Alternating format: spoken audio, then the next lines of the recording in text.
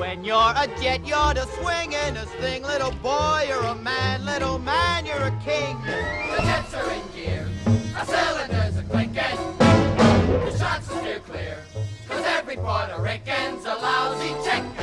Here come the jets like a bat out. Oh my. Oh my. Every Puerto Rican is a lousy chicken. Hello there, this is AD Robles, and you're listening to AD on the Fight, Laugh, Feast Network.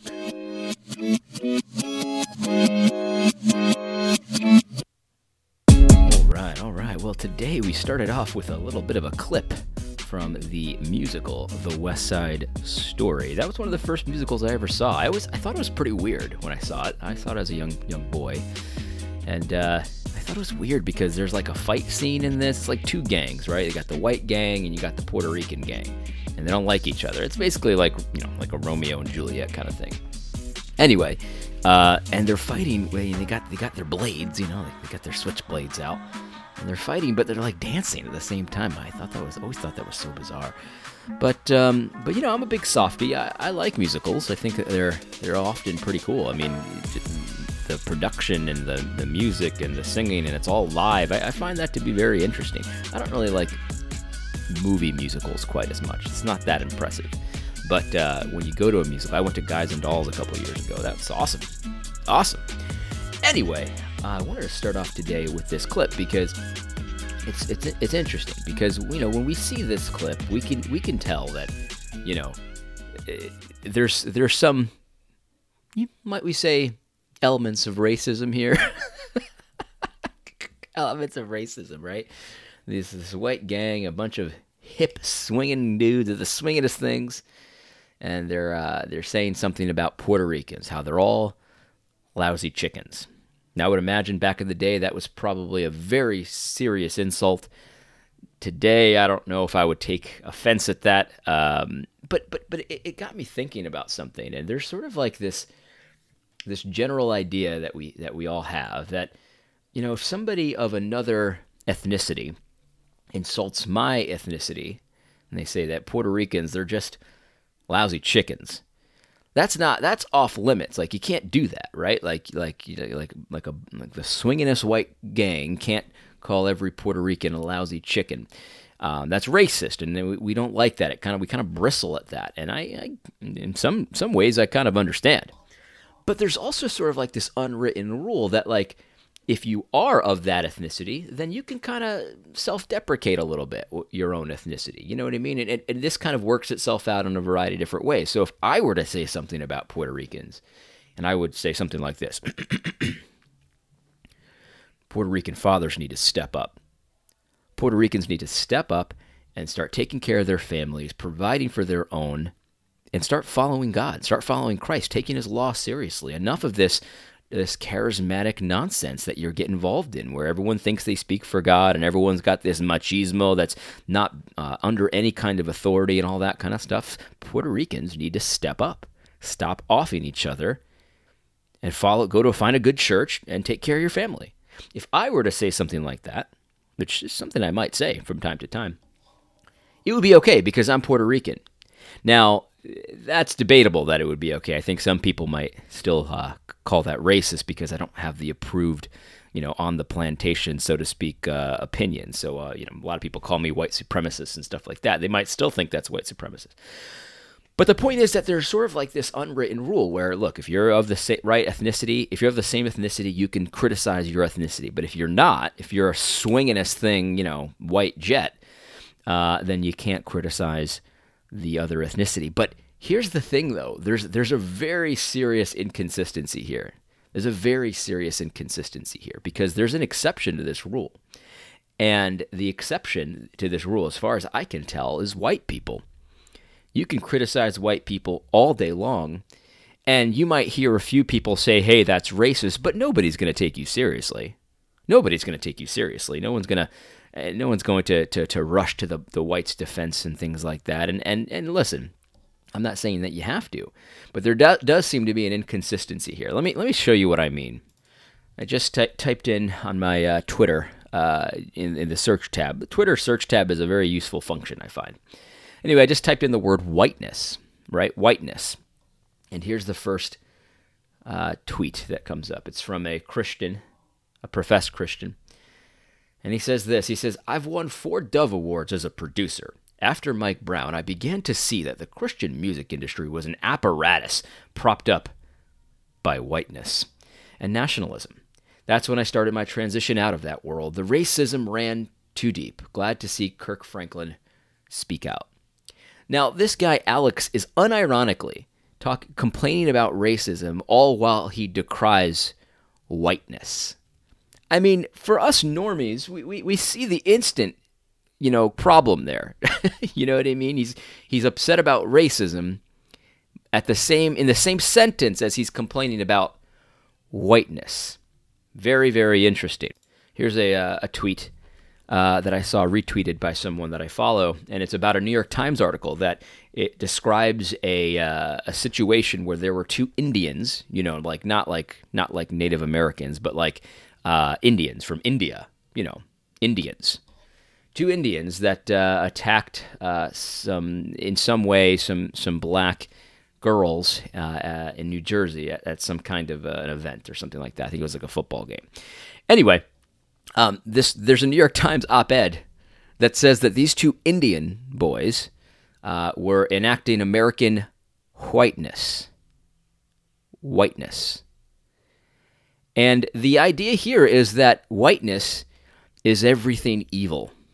And so if you do something evil, whether you're black, Puerto Rican, Indian, Native American, Chinese, Asian in any way, from Antarctica, it doesn't matter. Like, if you're doing something evil, that's whiteness. And whiteness evolves depending on the circumstance. Whiteness is essentially anything bad. Anything bad, everything. You've seen the meme, everything I don't like is Hitler. Well, we have a situation where a lot of people believe that everything they don't like is whiteness.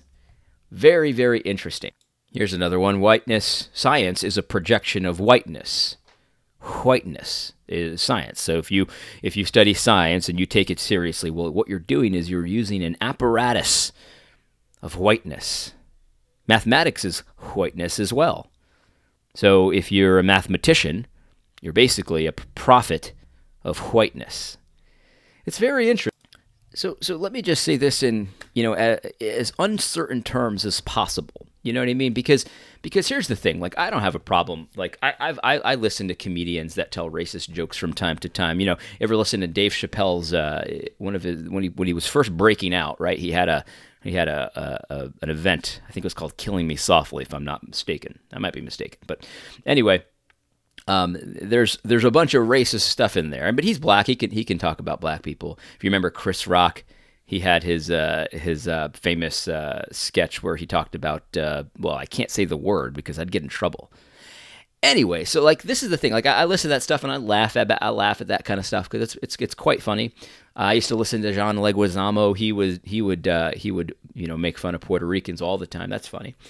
And so I don't have a problem with this kind of stuff, from time to time. There's room for making these kinds of observations in a funny way. But the reality is this whiteness kind of thing is really insidious because it is right now we're in a situation where an entire color of people, an entire race of people is essentially the burden has been they're bearing the burden of basically being the avatar for evil. Whiteness is the avatar for evil. And so the reality is that we can listen to unbelievers joke about these kinds of things and we can laugh at them and we can say, oh, there's an element of truth there or something like that. That's fine. I don't have any gripe with you. I mean, we've all had friends that say, borderline racially insensitive things, and we can still be their friend. I mean, it's not the end of the world, right? That's not the end of the world. It's not the unforgivable sin and all that kind of stuff. But let me just get one thing straight here. Let me get one thing straight. Christianity, as far as the doctrine of man is concerned, I mean, we have 2 races. We know this. This is basic. You've got a man that's in Adam. We've got a man that's in Christ, and you're either one or the other. You're in Christ or you're in Adam.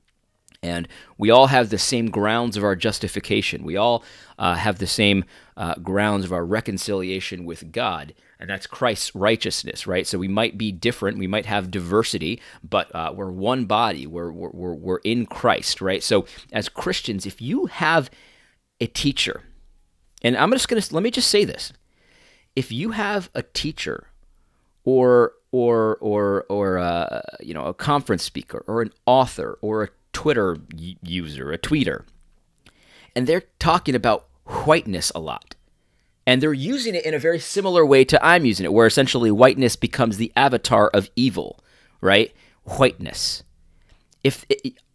You'd have to be insane to continue to take what they have to say seriously regarding racial reconciliation, regarding morality, regarding ethics, regarding almost anything, because they have such a fundamental worldview problem. Whiteness is not the avatar for evil. Whiteness is not the enemy. Whiteness is not the accuser. Okay, you see what I'm saying? Like you would all see it if I said that blackness was the enemy, and you can see the evidence of blackness being the enemy is if you look at the murder rates in the United States. Well, black people are committing the lion's share percentage-wise. If you look at the amount of children that are killed in the womb, well, that's black people. That's a black problem. You see, if I said something like that, you would see it instantly. Man, dude, you're a racist. You know what I mean? Oh, that's a black problem. Yeah, that's blackness. Blackness just morphs too. Like, you can be white but still be black. Like, you would see it and you'd be like, dude, you're crazy. So why don't we see it, and why do we put up with it? Stop buying these people's books. Stop following them. Stop taking them seriously. They have probably very little of value that someone else that doesn't have this fundamental, foundational worldview problem can bring to the table. There's probably much better teachers out there. And so when your worldview is so shaded that you can't, that two Indians. I mean, have you ever seen an Indian person? I'm not going to say that everyone that listens to me has seen an Indian person before. They're very dark, right? They're very dark. They're obviously not white. And so to say that an Indian person, when they do something bad, because Indians, just like everybody, they're sinners against God, right? They're in Adam before they're in Christ. Just like everybody, just like black people, by the way. They're in Adam before they're in Christ. So if you can say that this obvious non-white suffers from whiteness, what you've done is you've replaced sin with a skin color. Because everyone struggles, every evil person struggles with this sin nature. And some don't struggle, they just have it and they're proud of it. Some don't struggle. But what you've done is you've created a theology where whiteness is the enemy that you need to be saved from. Whiteness is what Christ went to the cross for. And so if you have a person who uses whiteness in this way, and then, well, whiteness just evolves. Whiteness is this, whiteness is that. And they have a functional theology of sin that is fundamentally racist and evil. And so if you have anyone that you follow that uses whiteness in this way, stop listening to them. You are insane if you continue to listen to them. And that brings me to my next point, because you might say, well, that's pretty harsh. You're painting with a broad brush there. That's dangerous. You might really hurt a good follower of Christ, or a good teacher of the Lord, just because he uses whiteness in this way. There's a lot of people that use whiteness that are definitely approved by the Gospel Coalition type. And I've gained so much from these people that are teaching me about the sin of whiteness. So that's actually kind of discouraging, Adam. That's actually kind of discouraging. And here's the thing. You say, well, it's dangerous, Adam. That's dangerous to say something like that. You got to be more nuanced than that. A couple things about that. I'm not worried about the danger of me potentially saying something I shouldn't. When we're facing these big lies, right? Here's what I mean by that. Like, you say, well, Adam, it's dangerous to maybe speak in these harsh tones and things like that. And I'm saying, okay, so let me get this straight, right? So you think that I should be worried about how dangerous my words are against false teaching, but we shouldn't necessarily be worried about how dangerous it is to replace sin with whiteness. That's not something you should be worried about. You see, I'll say things, and people will be like, "Well, that's dangerous to use that kind of language." We talked this week about the C word, right? Doug Wilson committed the sin of using the C word, right? That's dangerous. That kind of language that can defile you. That can defile you. And I just find this so interesting because we live in a culture where little boys are being sexualized into girls, right? And paraded in front of a bunch of pedophiles and paraded in front of a bunch of perverts, naked perverts, dancing with them and stuff and touching them and giving them money like they're strippers. And you're worried about my language. That's the dangerous thing. I don't take that seriously at all. I mean, you've got your priorities jacked up. I mean, the language is dangerous. The harshness is dangerous. The critique is dangerous. Adam, you might ruin somebody's faith in Christ because these big leaders are using the term whiteness, and you're gonna undermine them, and they're gonna think, well, if they lied to me about whiteness, maybe they lied to me about the gospel. And here's the thing, guys, I'm not worried about that. I'm not, because I believe in a powerful Savior. You know, if somebody came to Christ because Tim Keller was a smart guy, and then they find out that he's actually not that smart, and he's actually teaching dangerous things, like whiteness is essentially the same thing as sin.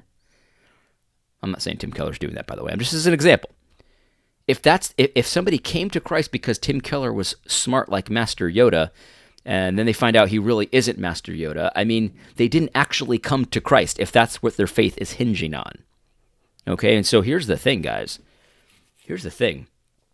If my direct speech about what's been going on with these children being sexualized into little girls, if that direct speech pushes someone away from Christ, that's not me that's pushing them away from Christ. That's actually the truth that's doing it. Like if my direct speech about the racism of a lot of the social justice warriors out there, Jamar Tisby, Kyle Howard, Ali Henney, Duke Kwon, like if pointing out their obvious racism is pushing people away from Christ, that's not me pushing them away from Christ. That's the truth that's pushing them away from Christ. Sometimes your words, if you just say the Bible, pushes people away from Christ. I saw somebody criticizing a thing that Doug Wilson put out on baptism, and she pulled out a scare quote from this hour-long speech. People like to do that kind of stuff. They'll pull out like one sentence from an hour-long speech and say, look, I can't believe how dangerous this is. I can't believe how dangerous. And the quote that she pulled out was amazing to me, absolutely amazing. The quote said, "Can you believe Doug Wilson thinks that if one parent of a child is a believer, then that child is holy?" Now, most of you in this audience, you guys are smart. A lot of you in this audience will know that is almost a direct quote from the Bible. Almost a direct quote. He put it into his own words, but it's almost a direct quote from the Bible. So this person knew her Bible so little that the truth of what the Bible teaches repelled her. I'm not saying she's not a believer, but it repulsed her. This has happened to me before. If you've ever quoted scripture without citing the verse, the chapter and verse, and somebody says, well, that's stupid. I've had Christians say this kind of thing to me. I remember one time I said that God has consigned all to disobedience so that he might have mercy on some, or on all, or something like that. And he said, well, that's stupid. That's like a doctor poisoning you with a disease just so he could heal you. And I said, dude, that is a word-for-word quote from the Bible, right? So like, yes, there is a possible way for you to repulse someone just because of your behavior, but oftentimes the truth repulses people. The truth repulses people. And that's not your fault. What did Christ say? He said, if they hated me, they will hate you. What did Christ? I mean, this shouldn't surprise us when we point out that you cannot sexualize children. You cannot have perverts in the pulpit. You cannot have sexual degenerates as pastors. Like when you say that kind of stuff, and you just say it, you don't nuance it to death, and you don't apologize for it, and you're not like, oh, well, it's not God's best for you. Like that's going to repulse people. So be it. So be it. And what you're going to see is a lot of people, I'm so discouraged about about this, and it's just dividing and division and stuff like that, because I said that, you can't have a gay pastor, right? Like, you can't have a homosexual pastor who's lusting after men, right? Like, that's something that you can't have. Someone say something like that. And, well, I'm so discouraged about the attitude being displayed. Stop being discouraged about what the Bible teaches. Grow a pair, man. I'm so sick of this, because I say this too from time to time, and I hate when I say this. I'll see somebody, not liking what the Bible has to say on something. Like, for example, like the Beth Moore Go Home stuff, right? The Beth Moore Go Home stuff. What John MacArthur said was thoroughly biblical. And so I see a bunch of people pushing back on it. And sometimes I think in my head, well, that's so discouraging, right? Think about what that word means, discouraged. Think about what that word means. Hold on a second. Alexa, what's the definition of discouraged? Discouraged is a form of the verb discourage, which is usually defined as to deprive of courage, hope, or confidence, dishearten, dispirit. Alexa, stop. To deprive of hope. And so when you say, well, I'm so discouraged by this response, I say this too, guys. I'm not trying to throw shade anybody's way. I've said this too, man. I'm so discouraged that someone I thought was a good ally is all of a sudden talking about whiteness. Stop being discouraged by stupid stuff like that. What is your hope in? I'm preaching to myself here. What is your hope in? Is your hope in these men doing what they're supposed to be doing? Is your hope in yourself doing what you're supposed to be doing? Or is your hope in Christ and that word, man? If the word says it, stop apologizing for it. Stop being discouraged when people naturally reject the word, because that's what they're supposed to do. They're not regenerate yet. Oftentimes they're not regenerate yet. And even if they are, they're still fighting the natural man. Like when the word of God says something clearly and you say it and people don't respond the way you think they should, stop being discouraged. What is your hope in? You've got this book, and this book is full of promises, and this book is full of truth, right? And sometimes the truth repels people. And that's okay, because sometimes that's what it's supposed to do. Sometimes the truth makes people feel ridiculed, makes people feel sad, makes people feel shame. There's nothing wrong with that. Don't shy away from it. Don't be discouraged by that. Don't be discouraged by that. Don't let someone's response that's incorrect rob you of your courage, rob you of your hope. What is your hope in? I'm not saying there's no occasion to use the word discouraged, but enough of this stuff, man. Enough of this stuff where I see people tweeting, and I've done this myself. I'm not just excluding myself. Oh, it's so discouraging to see all this fighting. No! Because in order for this, look, the Bible talks about this whole deal as a war, right? Putting on the armor of God, right? So why would we be discouraged when sparks fly? Why would we be discouraged when the battle's happening? Because when the battle happens, that's when we should have the ultimate confidence in the Lord, because the Lord is on the move. He's on our side. We're on the side of God. So when the battle comes, though it might be scary, we might be nervous, it might fill us with anxiety. Every time I put a video out and I click submit, it fills me with anxiety. And then I see the comments start to come, and I see the hate start coming my way and stuff like that, and I get anxiety. But don't let that rob you of your courage, because as the battles rage, that's when the victory is close. That's when the victory is at hand. We have to kick down the doors of Satan, and you don't think for a second that Satan's just going to let you do it. He's going to fight. But when that fight comes, your victory is that much closer. So stop shying away from the fight like a pansy. Enough of this discouragement. I mean, what is our hope? Especially us post-millennial people, and there's fighting going on. Stop with this discouraging nonsense. It's nonsense. Because our hope is in Christ, and Christ will be victorious. Anyway, I hope this is helpful. God bless. Don't forget to tune in next week on Thursday for AD on the Fight, Laugh, Feast Network.